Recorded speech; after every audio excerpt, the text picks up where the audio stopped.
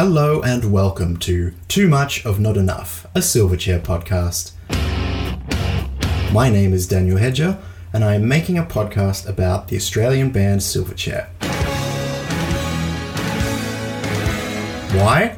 Well, they're one of the biggest bands Australia has ever produced, and yet they broke up just before the real social media age hit us. So there are no podcasts about them. It's actually quite hard to find a lot of information or analysis about their work.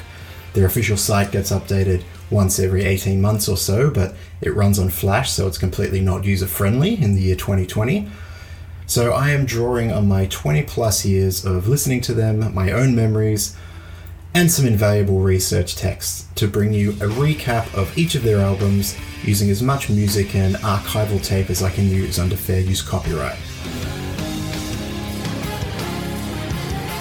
Too Much of Not Enough, a Silverchair podcast. Coming soon. Subscribe now from wherever you get your podcasts. Here's a sneak preview. We've got to ask you if you want to have a question to Silverchair. Have you got hair on your balls yet? What do you think of all the teeny bop fans you've got? I always like to ask Silverchair if it bothers them that they have young fans, 10 or 12 year olds. We don't care how old people are, really. Yeah, they could be 3 years old to 86 years old. We wouldn't care. What about if they're 87? I think, shut up.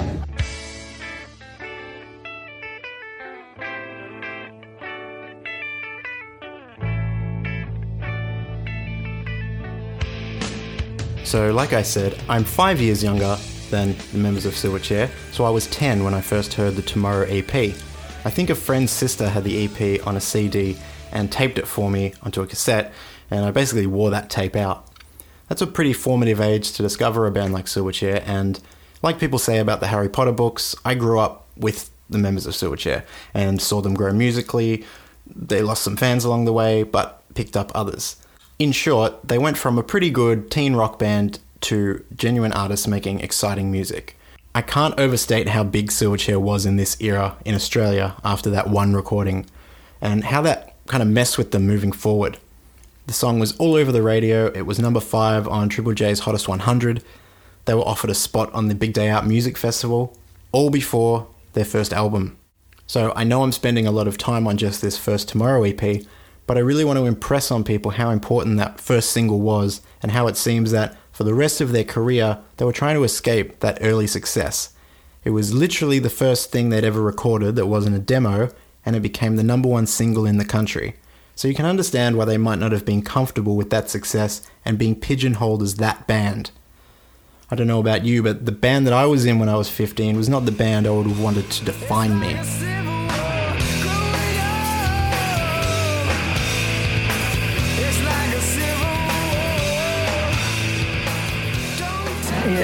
what's that song about?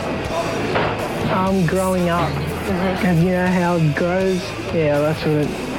We don't like that song very much. How come? Because it was written a long time ago. You feel like you've outgrown it? Some? Yeah, we're kind of sick of it. That's Daniel on Canada's Much Music, barely talking to the interviewer about how he doesn't like a song on the album he's there to promote. I mean, look up some interviews from around this time.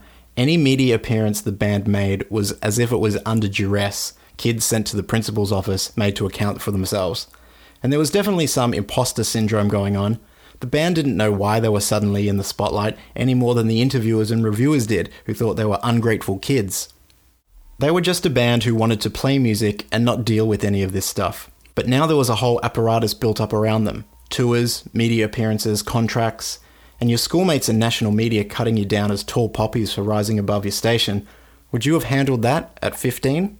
Everyone goes through an awkward phase in their teen years. It just happened that the members of Silverchair had to go through all that in the public eye. Not just literally growing up and becoming an adult, but musically growing up. Being told you were a flash in the pan just because you'd started a serious band early in your life. Some of the lyrics on Frog Stomp, and I'm thinking of Cicada again, growing up as like a civil war, get at the struggle to communicate as a young person. Something that I remember being struck by as a 10 or 11 year old hearing this album for the first time. Growing up is like a civil war, especially when you're doing it in the spotlight and not able to articulate how you feel and only able to express yourself through, playing music.